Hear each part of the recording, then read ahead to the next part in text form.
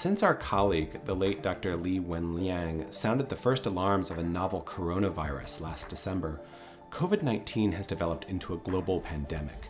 Not since the flu of 1918 has our society experienced this degree of threat to our health and to our happiness. This is a unique moment in our history, and we here at the Surgery Set are doing what we know how to do, which is to say podcasting to help. We're telling the stories of this time from the people on the front lines.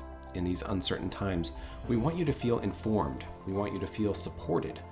We want to give you the tools to be resilient in the face of what may be the hardest few months of our lives. And we want to remind you, frequently and forcefully, that you are awesome. These are the stories from the front line of this global crisis, featuring visits with the heroes who are making a difference when we need them the most, and ideas for how to stay well and balanced as we learn to live in social distance. From the Department of Surgery at the University of Wisconsin, this is the Frontlines of COVID, a Surgery Set series. I'm Jonathan Kohler, a pediatric surgeon trying my best. Welcome.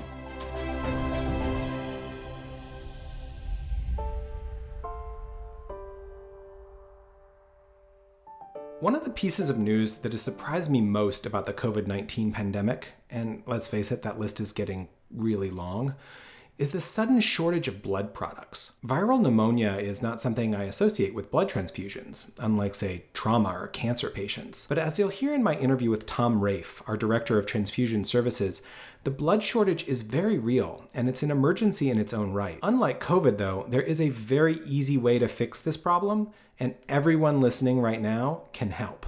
Here's Tom. Tom, thank you so much for joining us. I know things have been pretty wild lately in the transfusion department, but thank you for making the time to come with what I think is an incredibly important message about where we stand with blood products during this pandemic event and what we need to do to get ourselves out of trouble. Thank you, Jonathan, for the opportunity to address this issue. I would just like to say at the outset that this COVID-19 pandemic has had a major impact, an ongoing impact on the blood supply throughout the United States and really throughout the developed world. The key thing that I'd like people to know is that the pandemic is a bit different from many disasters they may have heard about and participated in blood donation to help with in the past, such as hurricanes or weather-related disasters where parts of the country that were not affected could step up and volunteer to donate blood to help out affected regions.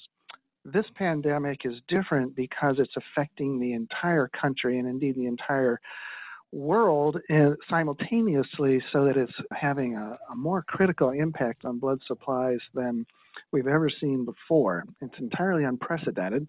And so anything that our listeners can do to help out with blood donation is very welcome. When I first saw the notice saying that we needed blood, people need to give blood, we have a crisis in our blood supply, my first response was I was surprised because COVID-19 has not typically required a lot of blood transfusions, right? This isn't something where you think about, a mass shooting event, for instance, where there's going to be massive transfusion requirements. Why is it that blood is low?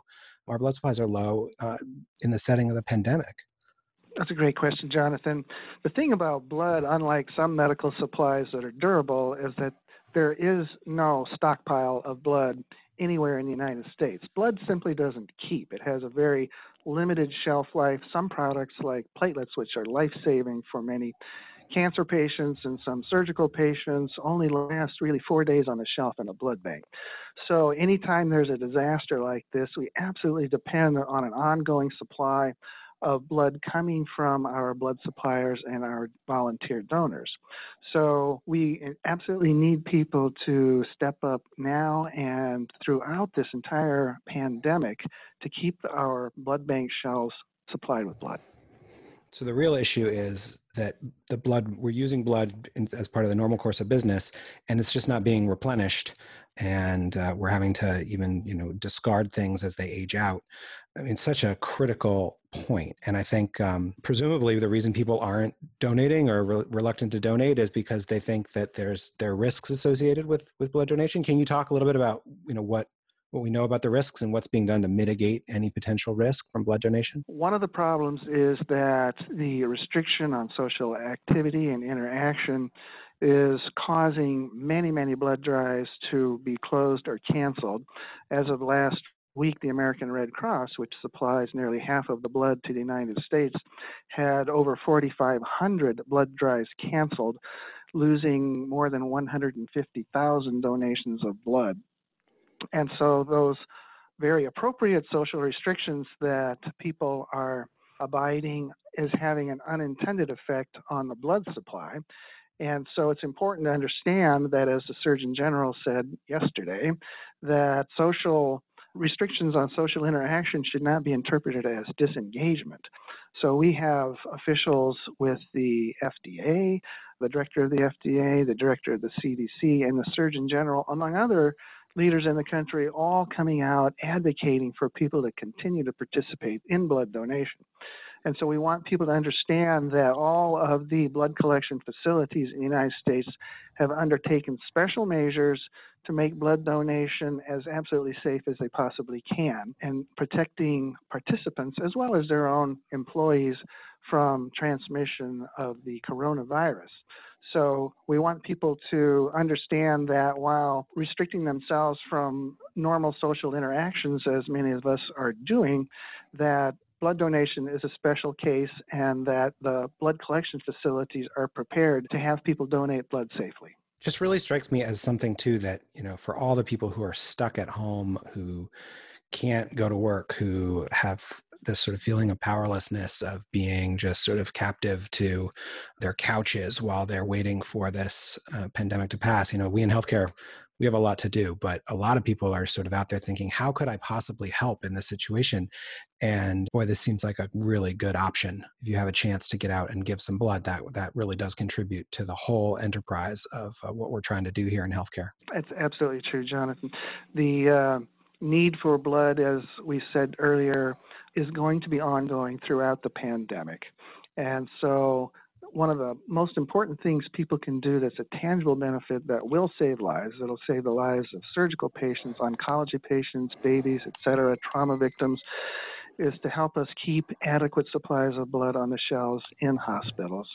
And so I would encourage everyone listening to look at their websites of their local blood collection facilities, the American Red Cross and many other facilities, and see about making an appointment and talk to them about when it would be and where it would be helpful for them to consider coming and donating blood. That's a great point too, right? Don't just show up at the doorstep and say, look for a vein. These are by appointment so that we can spread out the supply, right? That's exactly right. We need to keep an ongoing and steady supply of blood. So while it's common for people to respond quickly to calls for blood donation and other help in disasters like this and have them come out in large numbers early on, the key thing is to have a sustained response from the blood donor public so that throughout the duration of this disaster, we can have a steady supply. One last question that's just kind of come up to me as we're talking. For people who are getting blood, do they need to worry about getting the coronavirus from blood transfusion? Is that something that we're looking into? So far, there is no evidence that, and there are no reported cases of transmission of coronavirus via blood transfusion. The matter will require more study to be absolutely certain, but what we can take some comfort from is that past epidemics and pandemics with respiratory viruses, like the coronavirus, an example being SARS and some of the influenza epidemics that have come through, in no case in those previous respiratory virus epidemics were there any transmissions of those viruses via blood. That's certainly not always true with other kinds of viruses like Zika virus, where there was blood transmitted disease. But so far we're feeling comfortable from what we know about this virus and from past epidemics and pandemics that there will be no transfusion transmitted coronavirus. Tom, thank you so much for joining us. This has been hugely informative, and I think, just a great reminder of the fact that, the rest of healthcare has to proceed apace as well, even as we deal with COVID-19, and the way to do that is to have full blood fridges all across the country. So thank you so much for everything you're doing, and hopefully folks can go out and find an appointment near them for a good blood donation. Thank you so much, Jonathan, for helping getting the word out. Tom Rafe is Professor of Pathology and Laboratory Medicine and Director of Transfusion Services at UW-Madison. For a list of links for places to find and make an appointment at a blood drive near you, see the show notes. These can seem like unprecedented times, and certainly nothing in living memory is quite like what we're living in the moment. But let's not lose sight of the fact that what's really unprecedented in the longer scope of history is having gone over 100 years without a deadly pandemic. It's easy to forget in this age of antibiotics and chemotherapy and advanced immunologic assays and, yes, easy blood transfusion, that by any real comparison, we live in an age of wonders. Here's a poem I love about how we pine for the good old days, and maybe forget that the good old days were pretty plague-ridden and tubercular. It's called Miniver Cheevy by E.A. Robinson, and it always makes me smile.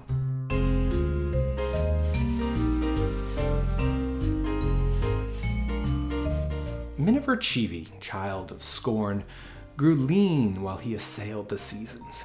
He wept that he was ever born, and he had reasons. Miniver loved the days of old, when swords were bright and steeds were prancing. The vision of a warrior bold would set him dancing.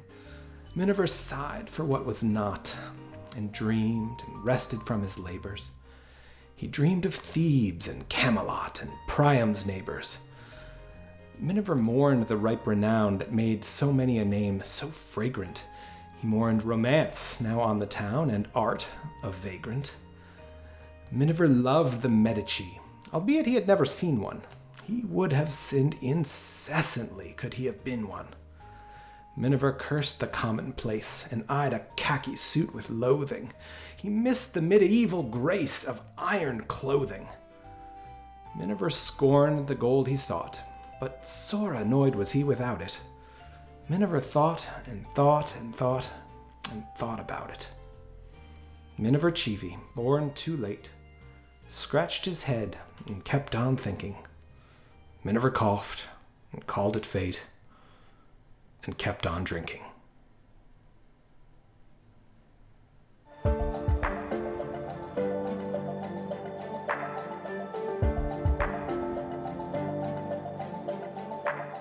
If you have an experience with COVID-19 you'd like to share or a question you want answered on the podcast, please don't hesitate to reach out to me on Twitter at JEKohler. That's Kohler. You can also send me an email at kohler@surgery.wisc.edu. If you want to hear about something other than COVID-19, our regular program is focused on the latest innovations in surgery, including interviews with the pioneers at its cutting edge. If you're new here, feel free to subscribe on Apple Podcasts, iTunes, Podbean, Stitcher, or wherever you get your podcasts. And please take a moment to rate and review the podcast. Give our Facebook page a like, and follow us on Twitter at Wisc Surgery. The Surgery Set is a production of the Department of Surgery at the University of Wisconsin-Madison. This episode was produced by Chelsea Johnson, J.P. Swenson, and me, Jonathan Kohler. It was edited by J.P. Swenson. Special thanks to Nicole Jennings, Rebecca Minter, and everyone else in our department pulling together during this adventure. Until next time, be well and stay in touch, friends. Remember, you can't stop the clock. This too shall pass.